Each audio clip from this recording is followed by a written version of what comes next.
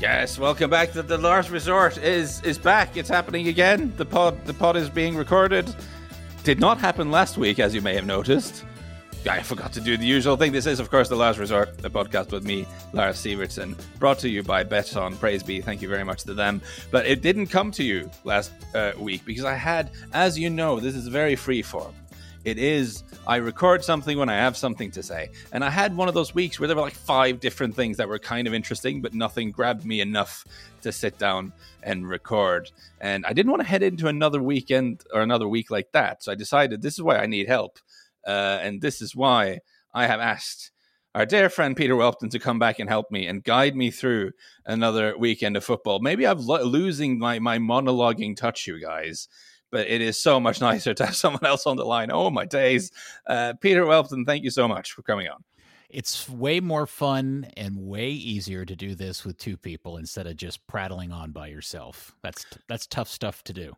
Do you know, before we became the Lars Resort, when this was the OG Norwegian pod, Pel Kvarteret, before we went international, I recorded 250 episodes. Whoa. And I would say... all solo? Let's say somewhere between 20 and 30 had guests. Probably. I'd definitely say over 200 were solo.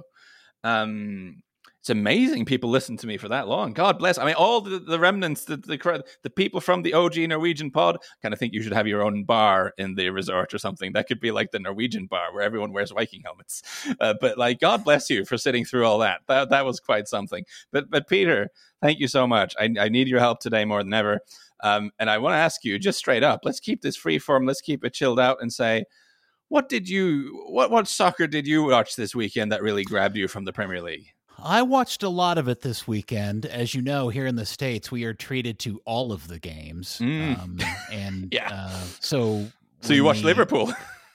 Yeah, I watched the Liverpool game. When the 3:00 games are on, we have a feature here in the States called Goal Rush, which is they focus on one game and then they flip around to the other games as goals or action happens. And it's a great way to consume 5 games at once without trying to throw up a bunch of screens in front of you. So I watched them all, and I would say the biggest thing that is the most most interesting thing about the weekend so far as we get into this point of the season, this very early point of the season, is I'm trying to figure out who is the team that we consider to be most in crisis. The crisis pillow.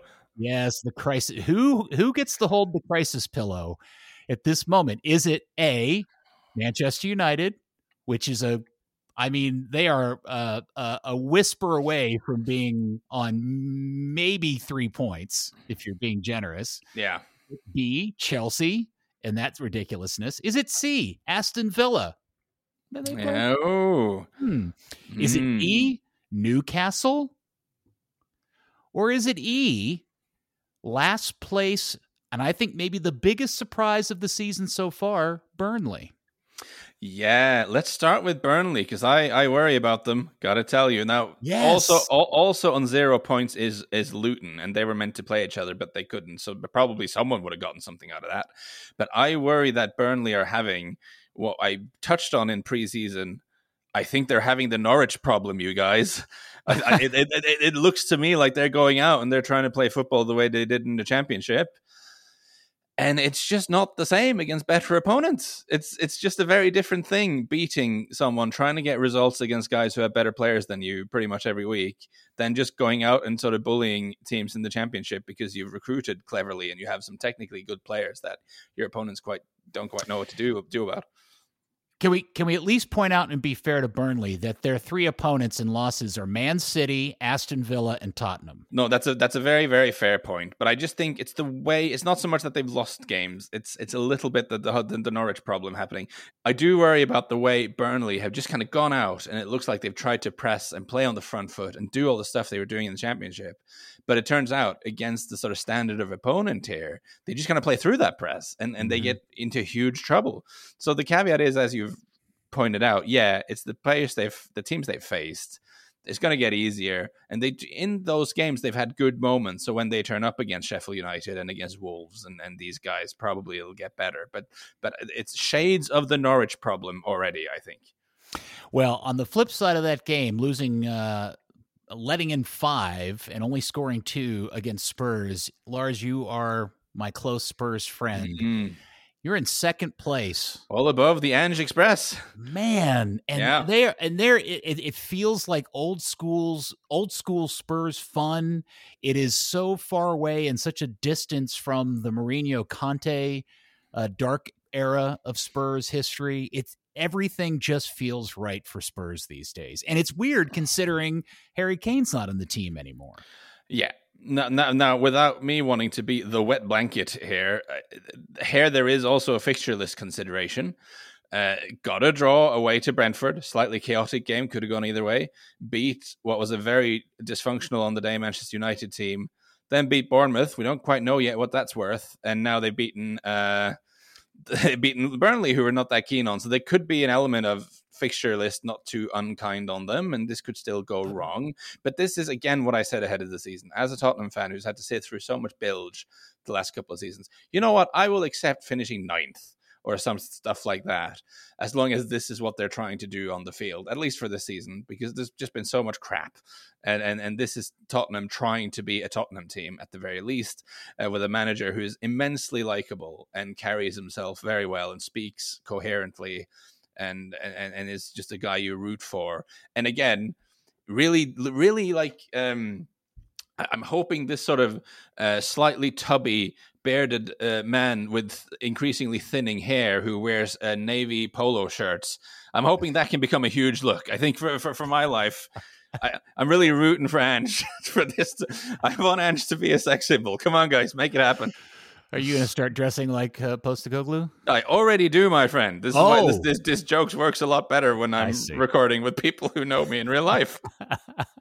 I am wearing a very Ange Postecoglouian sort of dark navy polo shirt at the moment. Well, I'm just, as a neutral observer, it is fun to see Spurs be a fun Spurs side, and everybody looks like they're enjoying themselves. And I think that pretends good things for the season for the club. It's fun. And James Maddison, oh my gosh, how many other teams are like, man, I can't believe we passed up James Maddison.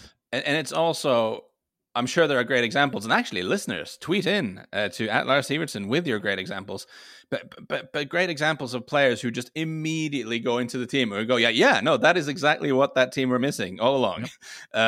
Because, of course, sort of creative souls like him had been mostly purged during the 2 previous regimes. Neither Conte nor Mourinho would get much out of Maddison, I think it's fair to say.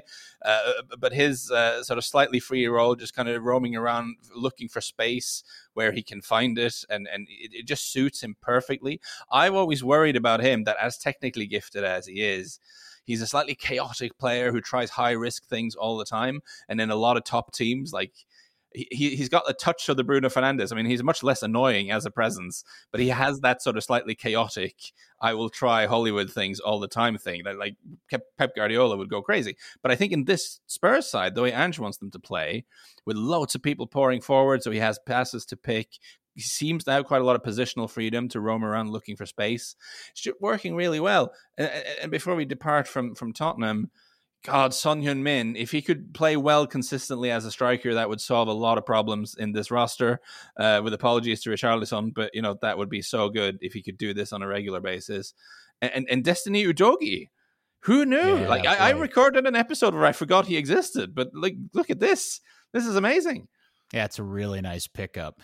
The international break is coming up. Burnley next has Forest, and Spurs' fun run will continue against Sheffield. So got that to look forward to. And maybe the easing in of the schedule helps out Ange quite a bit.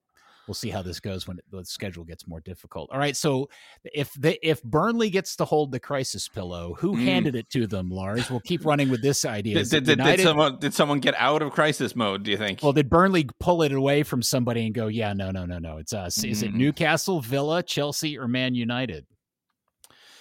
I think the Chelsea thing is so interesting. It is. Because I made this joke on Twitter about, like, showing both this game and against West Ham, they like created a lot of chances and had more XG and stuff, but lost. And it's like, well, you guys, you did want to be more like Brighton. Like you bring in enough Brighton guys and the sort of lots of XG, but no actual G seems to have followed up from the South Coast. And of course, paradoxically, the guy maybe they really need is Evan Ferguson, who I don't think Brighton are selling to anyone at this point.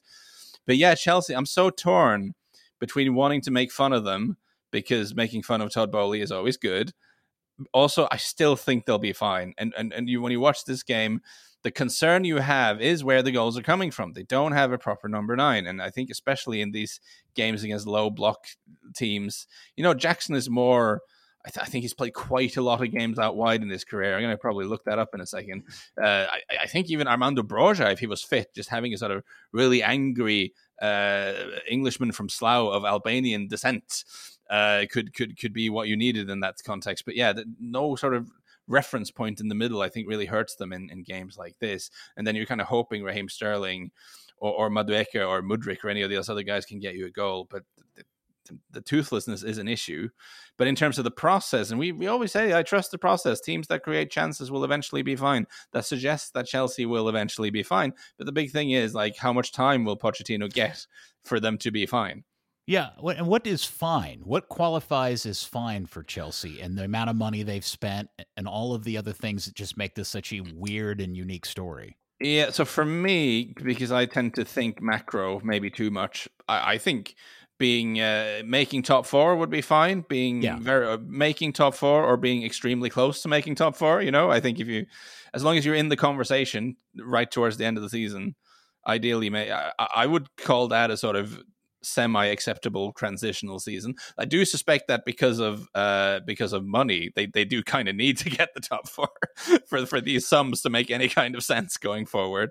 But I'm always sort of, when you make the decision that they've made and go this young, that's a brave thing to do that can really pay off. Look at Arsenal. They've really rejuvenated the squad and has really helped them a lot. But there needs to be an element of patience there, I think, then. But the question is that something the Chelsea hierarchy are capable of?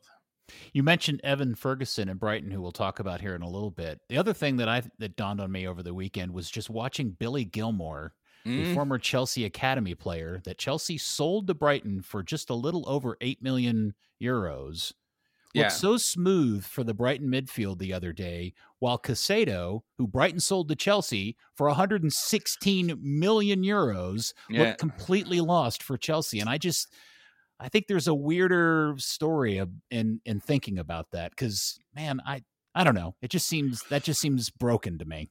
Well, I think game state matters a little bit here. I mean, Caicedo is probably not at his very best when you're trying to break down a Nottingham Forest who are kind of camped out in their own half for most of the game. But Gilmore doing well, it would be one of those things that makes you think, Chelsea's academy is really good. Like, Chelsea keep bringing up players, and far too often they end up letting them go, and they do well elsewhere. That seems to happen fairly often. Yeah, I don't know. It's the fact that one guy literally was sold for less than like 7% of what the other guy got bought for. And is there really is there literally $111 million difference between those two players? Well, I mean, they do very different things. So I think the question is there? No, they're very different. They're, I mean, you wouldn't compare Billy Gilmore to Caicedo. You'd compare him to Enzo, I think, in terms of what he does on the field. That's fair. Yes, okay, that's fair. But the question still applies. I just for me, it's a function of what it's a representative of what maybe the dysfunction within Chelsea is. They've got some really good quality parts in their system that maybe they were just too willing to get rid of because they had their eye on something bright and shiny and elsewhere. I don't know. That just really stuck out to me the other day. Maybe I'm just grasping it. No, I do think that's a valid point. If you track Chelsea over since Abramovich, I'm sure you can find some really good examples of them letting an academy product go and then spending a lot of money on a player who's better, but maybe not that much better. Yeah, I think you're right in that that's probably happened too many times. I maintain, I'm sounding like a very broken record now. I still think if you just had a proper number 9 in this team, so you could get the goals. Sure. I still like the look of it in terms of having interesting players for all your positions. But Nicholas Jackson needs to not do what he did against Nottingham Forest. I mean, that was terrible for me for the betting column because Chelsea, Nottingham Forest, both teams to score was one of the first things I went for, because Forest have obviously been looking spicy up front, as we know, and they did their job. But yeah, Nicholas Jackson, man, you're killing me. What's that finish? Yeah. What was that about? Yeah, that was a bad miss. And man, the whole thing just looks very dysfunctional, and it's all about, can Poach turn all of this individual talent into a team and find some way to make it all work together. In the meantime, Forest goes, it's just an unbelievable result for Forest, who now sit in 9th place, Lars. Look at the tricky trees. Look at them go. Obviously, hilariously bad away from home all of last season. And they did lose their first 2 away from home this season as well. But that was away to Arsenal and away to United. And they scored in both of those. They made life difficult for Arsenal. They certainly made life difficult for United. They have all the tools now, I think, to be a really awkward sort of counter-attacking team to play against. They have that front line that we really like. Even with Brennan Johnson leaving, you still got Elanga to come in, who's got a lot of pace. Elanga, Gibbs White, and Awoniyi, you still have a lot of the same qualities. Even if Brennan Johnson, I'd probably have him over Elanga, but you know what I'm saying. And you have a lot of like really hardworking, tough central midfielders there. You have some rugged central defenders. They even brought in Ibrahim Sangare from the Dutch league, who's a really I like the look of him a lot. He's been like an analytics darling for a few years. He's an Ivorian central midfielder, 6'3", plays for PSV. One of those guys who's both a ball winner and pretty steady with his passing as well, can get the ball forwards. Again, it's not for the first time this summer. I'd have him at Tottenham. I'd be more than happy if Tottenham signed him, and he's gone to Nottingham Forest. So they're shaping up to be a decent team, I think. They've been a surprise for sure.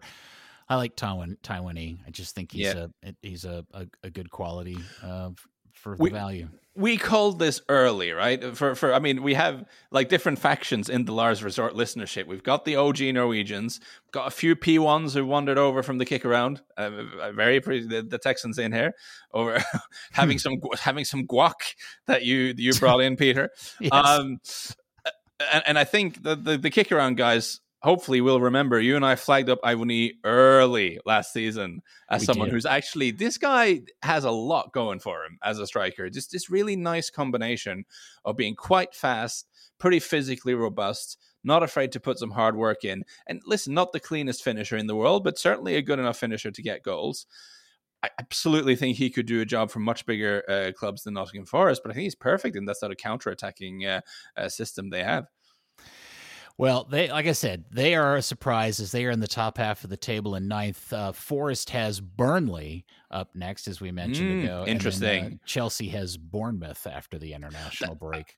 Love that Burnley Forest matchup. That's really interesting because we have a couple of things going on here. Like this Nottingham Forest counterattack. Is it for real? Is it just a couple of games and me overreacting and confirmation bias because I think it looks good on paper? Or is it a real thing? But then again, Burnley, we want to see them. Can they do their thing and press high and play the way they want to play against someone who's like not as scary an opponent as they've met so far? Really interesting matchup. Looking forward to that game. All right. Also sitting on the sofa, passing around the crisis pillow, was left over as Newcastle, Villa, and Manchester United. Who would you like to talk about next? Can I just tease you and say, all your sort of instincts and bodily functions were screaming at you to throw to adverts at this point. I mean, this felt like such a gonna throw to ads. You've done a lot of radio in your life. Listen, could you hear it in Peter's voice there? Yeah, he was like, "Yeah, I'm about to throw to ads. I'm about to go to break." Yeah, no break in the resort. The resort never stops. Where were we? I was asking who of those teams left on the crisis pillow sofa. It is, who would you like to talk about next? Newcastle, Villa, or United? Yeah, so the Newcastle thing. So I'm obviously, for reasons that listeners will be very familiar with, I'm always sort of liable to be a bit harsh with Newcastle because how I feel about the ownership and all this sort of stuff. But, like there is the caveat of listen, okay, the game against Villa opening day, what an occasion, brilliant, loads of goals, played well. You go away to City, you lose. Yeah, that happens. You stuff it up at home to Liverpool. You know what? Yeah, Liverpool have some good players. That can happen. And you lose away to Brighton. Everyone loves Brighton. They play really well. Yeah, it can happen. But it's just there were two games. Certainly both the City game and the Newcastle game. I came out of it thinking, these are forgivable results, but I'm kind of expecting more from these guys. I thought they were so passive away to City, and I thought it didn't suit the occasion at all, and didn't suit the team. And against Liverpool, they were on top and one man more, and they just kind of didn't go for the jugular. They looked a little bit, like they were like hesitant almost. And then you come up against Brighton, and that didn't go well at all. For me, there are different types of crisis clubs. How do I say this?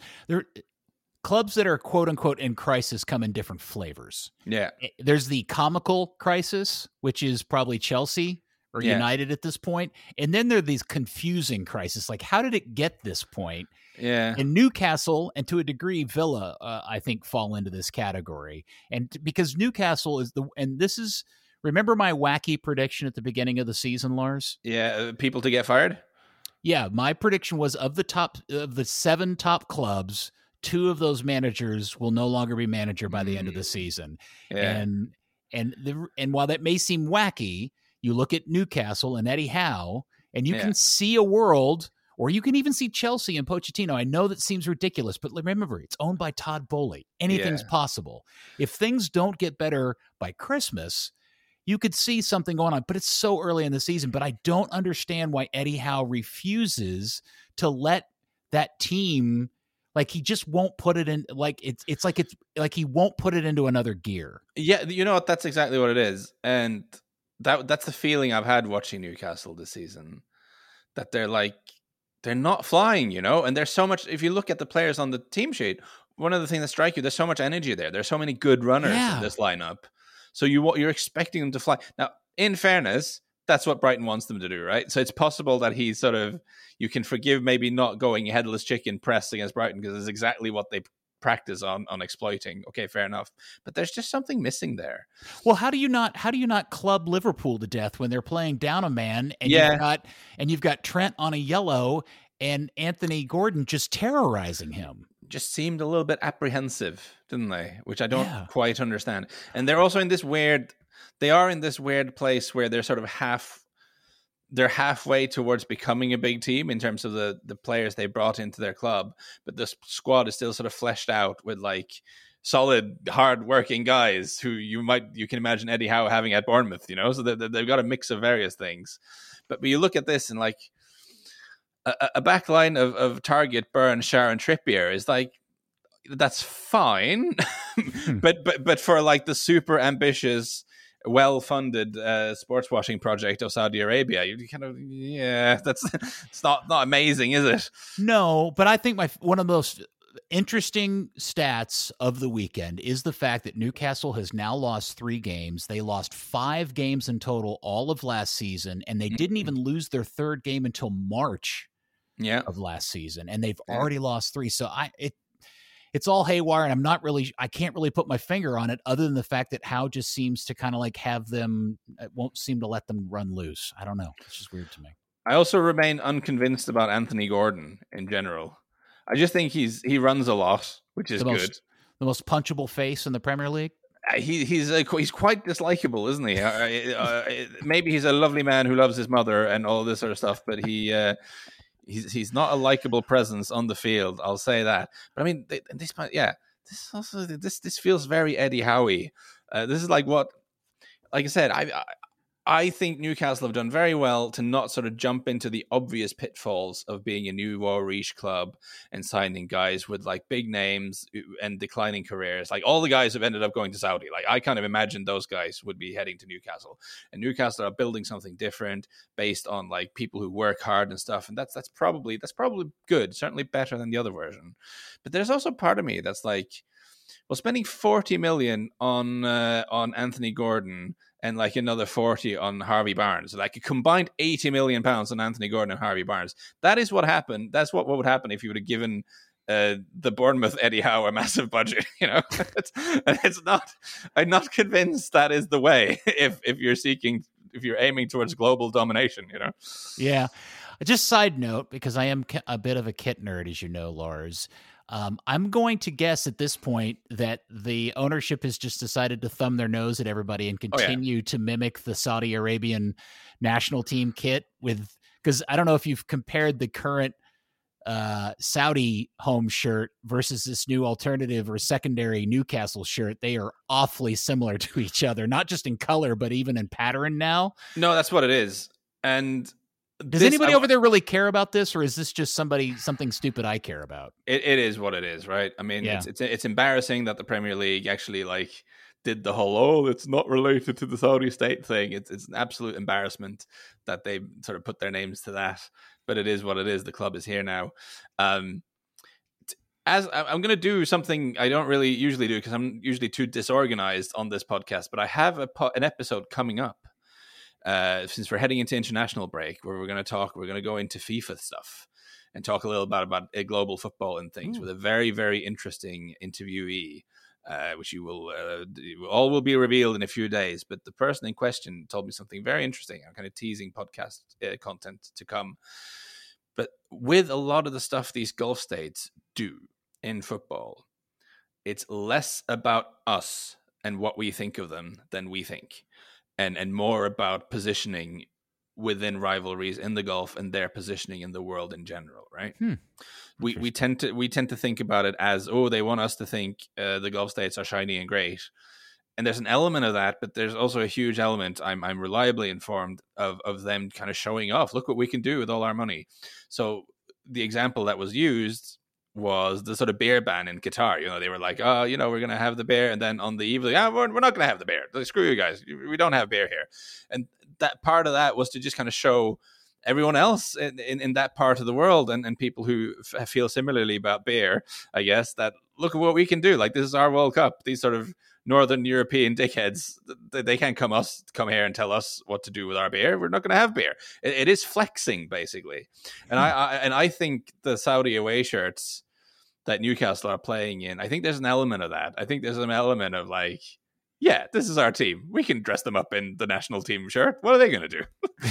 They might not like it. They might think we're bad people, but screw them. We have the money. Well, as an aside, just as a shirt alone, I actually like it. I think it's an excellent contrasting color for Newcastle, and a nice design too.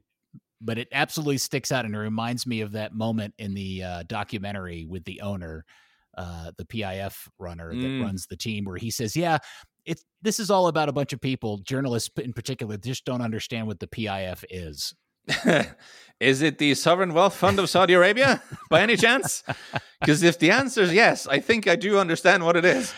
Well, on the flip side, I was watching this game just so delighted by Brighton. I continue to love everything about this club and all of the fun players they keep popping up out of nowhere and finding from beneath their couch cushions.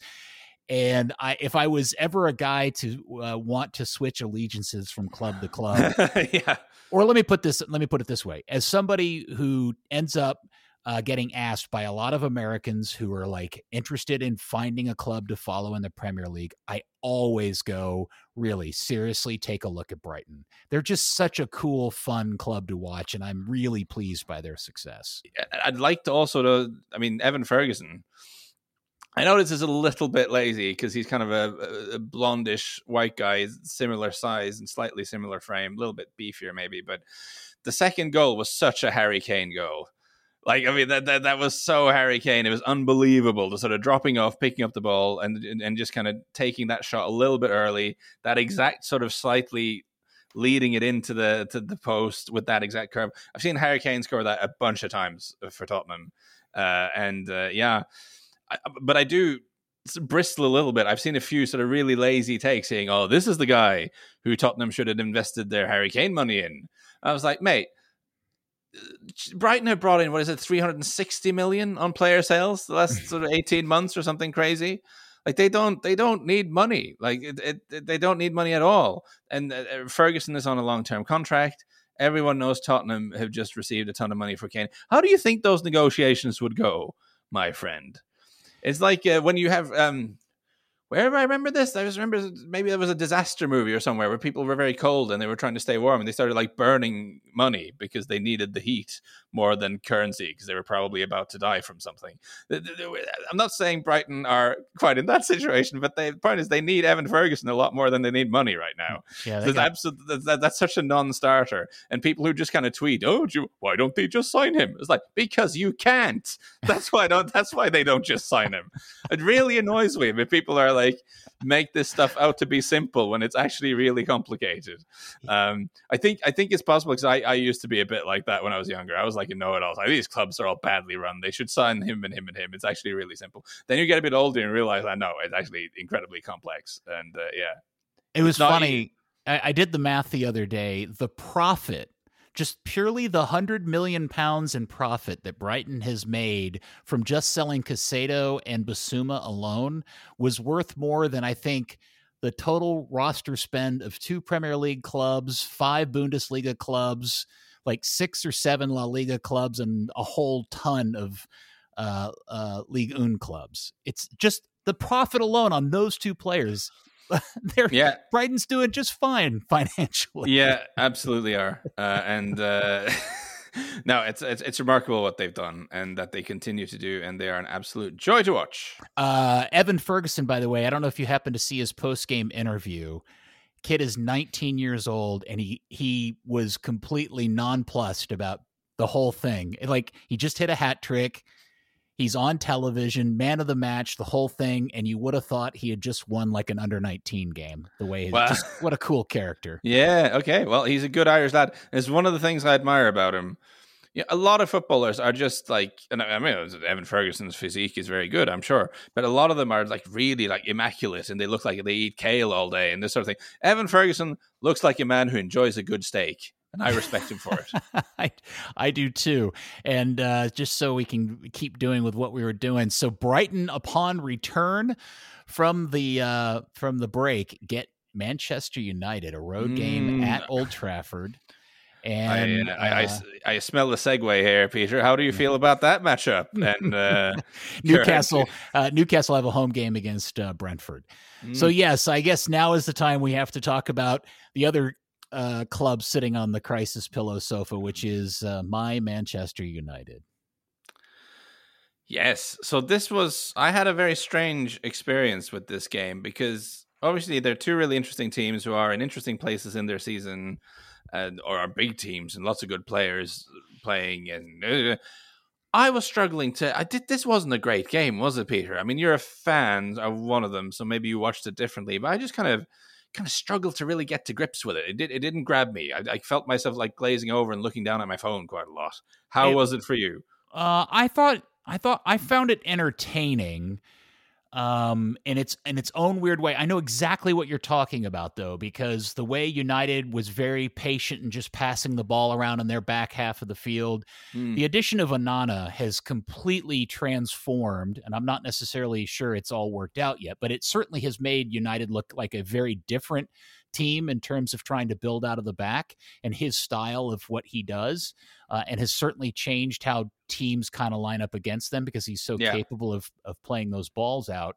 The problem is everything in front of him is still very much a work in progress.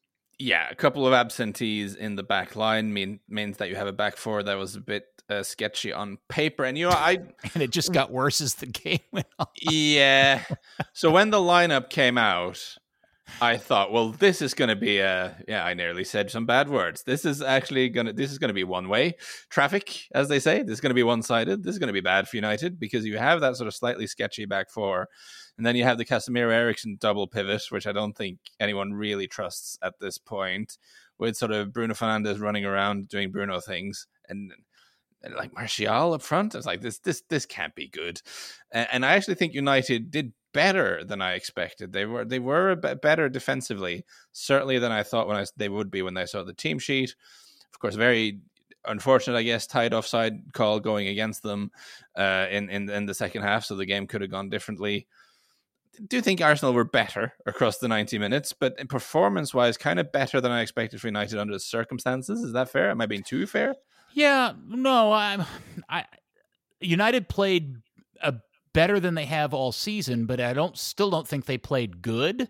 And they were this close to winning that game. Like you said, Garnacho, if that doesn't get called offside, you can see how that game ends 2-1 United, and we'd be having a very different conversation. I don't want to get for all of the things that are wrong with United, I think those are all things that we anticipated, and you can see how they will get better as Rasmus. By the way, Rasmus is a kick-ass first name, by the way. As a guy who got left with Peter as a first name, Rasmus is such a proper. Oh, I love that name. Is that why, for the purpose of the conversation, you've named yourself Pedro in our recording device? You just wanted to spice it up a little bit. Yes. Well, I brought the guac. Yeah, exactly right. Oh my God, I'm so slow today. And with Amrabat getting signed and how he's going to help things, you could see things. There's some hope there, but I do want to turn over to the other side of the coin a little bit and talk about. I still can't completely put my finger on it. What's wrong with Arsenal? Is it all Havertz? Is it all just his weird experiment of trying to figure out how to get something out of Kai Havertz in the midfield? I don't want to blame everything on Kai Havertz. As far as Arsenal go, I think things will improve when Zinchenko now is back in his role. The Thomas Partey thing, I didn't quite get, like him being the sort of defender that steps into midfield. Again, Mikel Arteta knows a lot more about football than I do, and he sees him in training every day, so I'm sure there's an idea behind it. But I would have thought Ben White, who's a very good sort of ball play, actually kind of a ball playing center half, who's ended up playing right back a lot, but has also played as a holding midfielder, would have the perfect skill set to do that. But that's not how it's gone. But either way, with Zinchenko back, I think that sort of stuff should start working a little bit better again. Havertz remains Havertz. He is. I don't think anyone who watches football carefully and have any doubt that he is very, very skillful and someone who has the skill set in terms of what he can do to be an effective player. But he is not affecting these games so far. He really isn't. And even as someone who, like, I am kind of rooting for him because I do love a fixer upper. And I do know that I'm confident. I believe that there is a great player in there, but no, even I have to acknowledge we're not seeing it so far. In my head, I can see this scene where Arteta just sat in front of a computer screen for hours watching highlight films of Havertz at Chelsea and other places going, you know what? If I could just do this with him, I've got a player in there. And he's almost overthought it or something. It just, I don't know. Hopefully it all works. You could do a lot worse than actually watching Havertz highlights from the Leverkusen days videos, because he was a great player to watch. And again, maybe this is one of those areas where when the manager sees him in training and then sees what he thinks he can do, wants to give him every single chance to figure that out on the field, just looks a little bit lost, I have to say. As a huge Havertz defender, it's hard to really defend the performances so far. And getting back to United, part of what's happened in the aftermath of the loss is just the amplification, deservedly, over the whole Glazer situation, which really reached new heights in the day before the lead up to this game, when rumors started going around that now they're not going to sell the club because now they want $10 billion. And everybody just probably rightfully just really torches and pitchforks about trying to get them out, and everybody wanting to point to Johnny Evans and Harry Maguire ending up at center backs at this point. And I guess my only pushback on that is Ten Hag at that point was desperate. I don't know how many clubs can run 5 and 6 deep at center back. This is the problem with having you on, sir. You're far too sensible. That was exactly the same thing I was going to say. If you're down 3 center halves, number 4 and 5 is not going to be good. That's just most teams in the universe. That's not a sort of Glazer specific problem. My hot tip, if you're a Man United fan and this stuff is driving you nuts, just try to exercise some self-care here and try to not follow any takeover news or invest passion and energy into reports that this could happen or that could happen, because no one knows, right? And all the news, every news story about the takeover, not every, but all of them are kind of leaked by people involved in the process for whatever reason they would have to leak things. nobody knows except the people who are like in the room, and they're probably not talking to anyone. And if they're talking to anyone, they're doing it to signal something. Like, it's just sit back and relax. And when the club gets sold, it gets sold. And if you're trying to follow it day by day, you're going to drive yourself crazy. Yeah, and I'd also just throw in there, just because they sell it doesn't mean the person or people they sell it to are going to run it any better. They may throw a lot of money at it, right? Todd Bowley's throwing a ass ton of money at Chelsea, and look what's going on there. So that's a good point. Yeah. All right. So Villa would be next up. Oh, by the way, so we said United have Brighton at home next week, and Arsenal have a road game to Goodison Park. Ooh. Against Everton. Who weren't that bad, actually. No. All right, we'll talk about Everton here in just a bit. Aston Villa is the last club, and probably maybe, I don't know, maybe I was forcing them onto the crisis pillow sofa. But I am surprised to see Aston Villa with only 2 wins so far this season and not playing quite as well as I anticipated. And here's the other thing, and I'm not close to Villa. Maybe there's a good reason for this, and somebody can educate me and straighten me out. I don't understand why Yuri Tielemans is not starting for this team. Yeah. No, I'm a big fan of his as well. I was so excited. I was so excited they had signed him, and I just don't get why they're not using him. So this game, of course, I have not seen because it was not shown on television in the UK, because it would be very bad if people saw this game, I guess.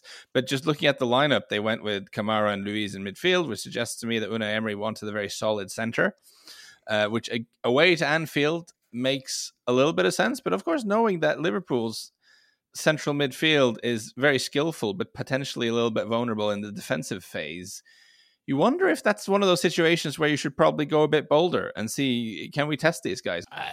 One of the things that I noticed immediately in this game, when Villa was on the ball, there was a Liverpool player up in that person's grill immediately. And as soon as Liverpool was on the ball, there was always 2 to 3 yards of space given them.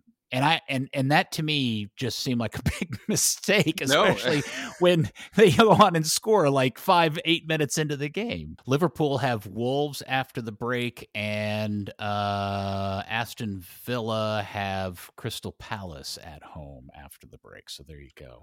Liverpool up to 3rd place with 3 other clubs tied on 10 points, and Villa all the way down in 10th. What a weird start of the season for Aston Villa. Yeah. All right. Exactly So now we've cleaned out the crisis pillow sofa. We've decided who all those in trouble might be. So let's run through the rest of the games. Lars, we'll just go through kind of the order of games. On Friday, it was Luton Town losing again, but maybe this is the biggest surprise of the season. West Ham in 4th on 10th place. They're one of the teams with 10 points, and David Moyes has got something working there, my friend.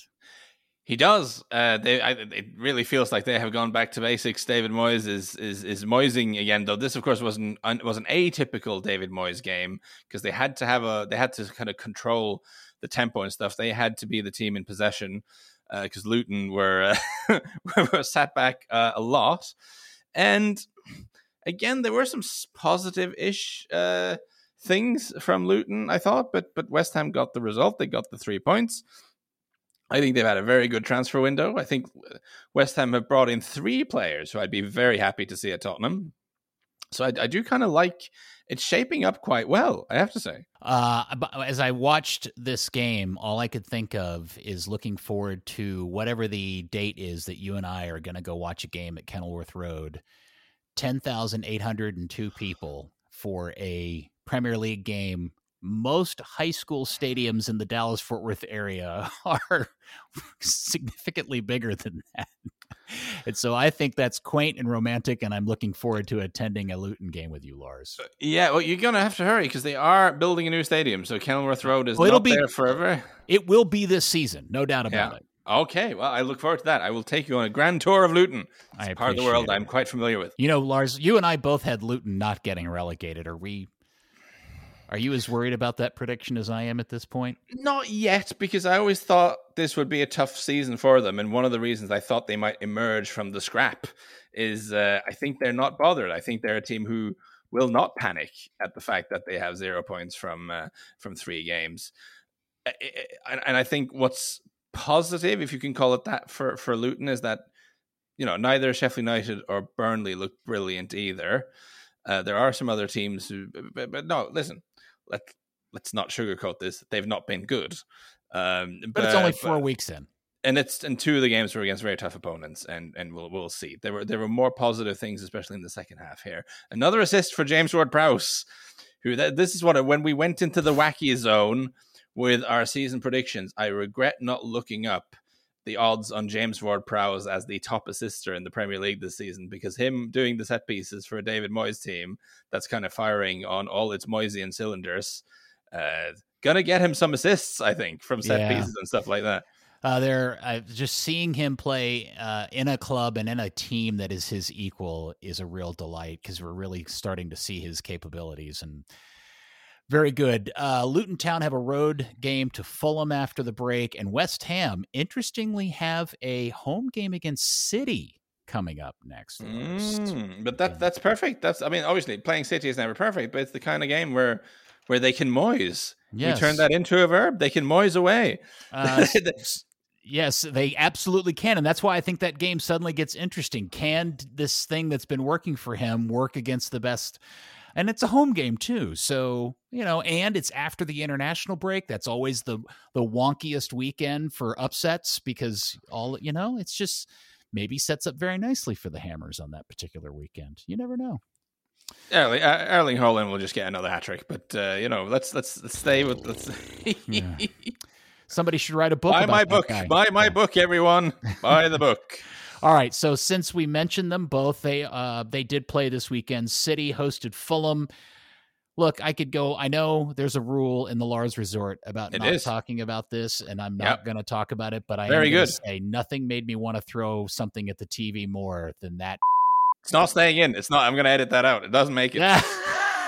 Okay. Erling Haaland's on my side. So City end up winning that game 5-1. I just feel like this thing is in coast mode for City for the rest of the season.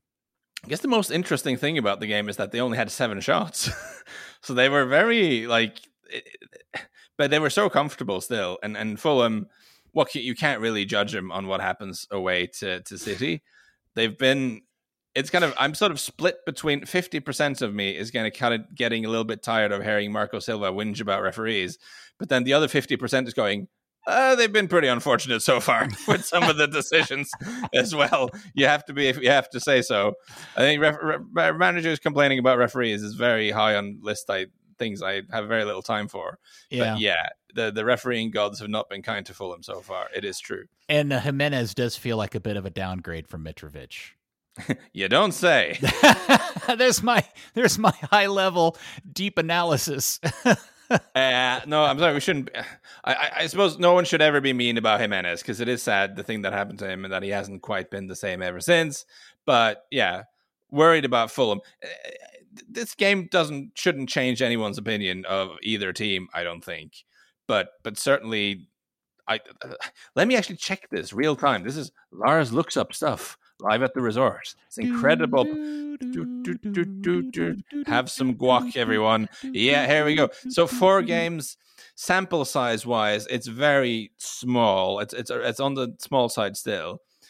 But Fulham, worst XG goal difference in the league so far. And I'm not even sure the XG numbers will have been that bad from the City game, because usually the teams that play City early end up having a bad XG numbers because City do City things. But yeah, it wasn't even the City game. It was both the Arsenal and Brentford games. They had real bad XG scores. So, I'm still thinking Fulham as an outside candidate to get relegated is an interesting one now.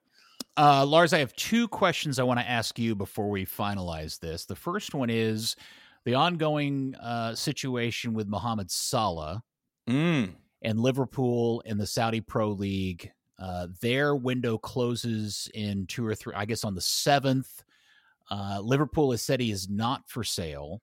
Is there a point or a price at which Liverpool may want to consider the offer? So this situation is strange to me for a couple of reasons. First of all, presumably if Saudi Arabia wanted Mo Salah to play in their league, that's not something they've suddenly thought of now. I mean, they must have had that thought a couple of months ago when this influx of guys were starting to happen.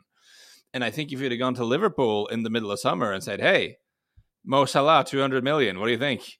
Probably would have gotten him. I think Liverpool would have looked at his age and the realities of trying to be Liverpool and compete with these other top teams with having to, stick to more sort of rational economical principles than some of their opponents. I think they would have done. I think they would have gone for it. But they didn't, which seems weird to me. Second thing that seems weird to me: why make a big push for him on deadline day? It's not the deadline in Saudi Arabia, right? It doesn't. It makes no sense because it's not as if Liverpool would have had time to spend any of that money bringing in a massive signing on the last couple of hours of the window. That's just not how football works anymore. Like that wouldn't have gone. So when they come on the afternoon and the evening of deadline day and really start pushing for Salah, that makes no sense because it's not their deadline. Their deadline is later. So I wonder if that was them. I know this is a little bit tinfoil hat territory. I wonder if that's kind of Saudi Arabia just kind of wanting to be part of the conversation on deadline day. I agree. Of wanting to be the thing everyone talked about on deadline day, because it's one of the days where the most eyeballs are on the football news cycle. Because there's no earthly reason for Saudi to push for Salah on that day in particular, because it doesn't help Liverpool that they have like 2 hours to replace Mo Salah. That they might as well go the next day. Like the it being on deadline day doesn't. Yeah, so I think that there was an element of like wanting to be in the conversation. I think if they really wanted him right now, they would have gone earlier in the summer, and they might have gotten the deal done.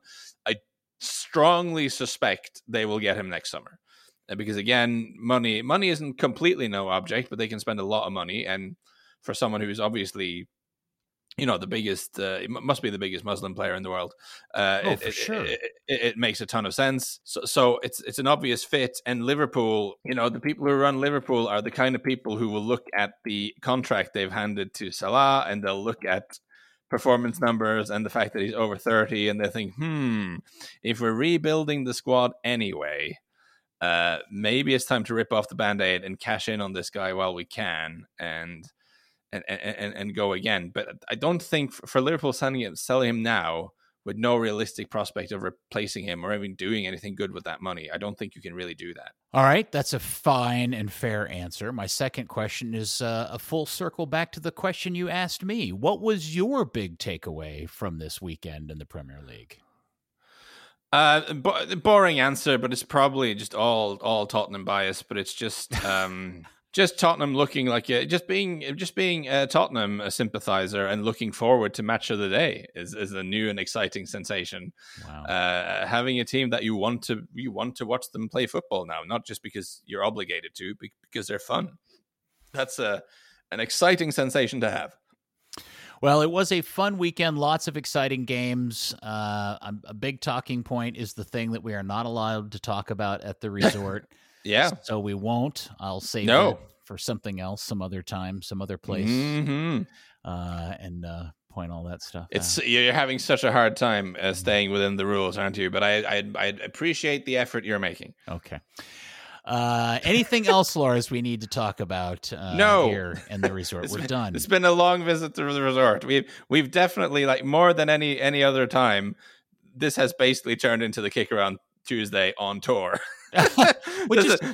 This has been the Kick Around Tuesday visiting the Lars Resort in terms of how this conversation went. Like a good listener of yours suggested, when I'm on, you can call it Kicking Around at the Lars Resort. Yeah, that's basically what we've done. Sorry, Lars. But have I screwed up your podcast? That's nothing to apologize for. It was way too structured for what we usually do at the resort. This is what happens when we have an actual broadcasting professional involved. But no, it was very good. I'm very grateful to you walking me through this today. And for now, I think the traditional end of episode betting segment is on hold a little bit for the early portion of the international break. I'm going to have a look at some of these teams in the first games they play and see if we can find something interesting for the second games. But for now, I'm easing off a little bit, and I'll be back with a more interesting pick All right, later, I think. Bonus inquiry from me before we end, since you brought up the betting stuff. How are your picks going so far this season? Very mixed season so far. Very mixed season so far. Not really found our groove yet. Not bad, I would say. Not outright bad, but we had a very frustrated with the Chelsea-Nottingham Forest thing this weekend. We did land our bet in the Manchester City game. We did land Spurs to beat Burnley. Didn't get both teams to score in Liverpool, Aston Villa. That was a bit of a shock. I went pretty big on Arsenal beating United. So actually, it was a pretty decent weekend in terms of my judgment. But the two both teams to score ones that didn't land was immensely frustrating. So, can you imagine how much money somebody made if they bet on Forest to win at Chelsea? Yeah, you would have gotten a good price on that. Not a crazy price, I don't think, because really? I think the market is wise to Chelsea having some limitations. I forget what odds they closed on, but it wouldn't have been completely insane. Good stuff, Lars. As always, I appreciate and honored that you have asked me to participate in the Lars Resort. I will leave all the extra leftover guacamole here for you to consume at your leisure. I will not take it home with me. But again, thank you, my friend. This has been a proper sort of Jesus take the wheel episode here, or a Pedro take the wheel, as it is in the Peter has taken the wheel. I'm kind of slightly beaten up by events outside of the resort today, but thank you so much for all your help. And I am currently editing, well, not right now. Right now I'm talking, but generally speaking, today I have been editing the very exciting, very good and interesting podcast interview I've done with a mystery guest that's coming up on the feed in this international break. I hope you look forward to that. It's a bit of a left turn for us. We're going deep into FIFA waters, but sometimes that's what we got to do. Lars, I just want you to remember one thing. There are a lot of people in the world that love you very much. That's random, Peter. But yeah, let's go with it. Thank you. Let's finish on that.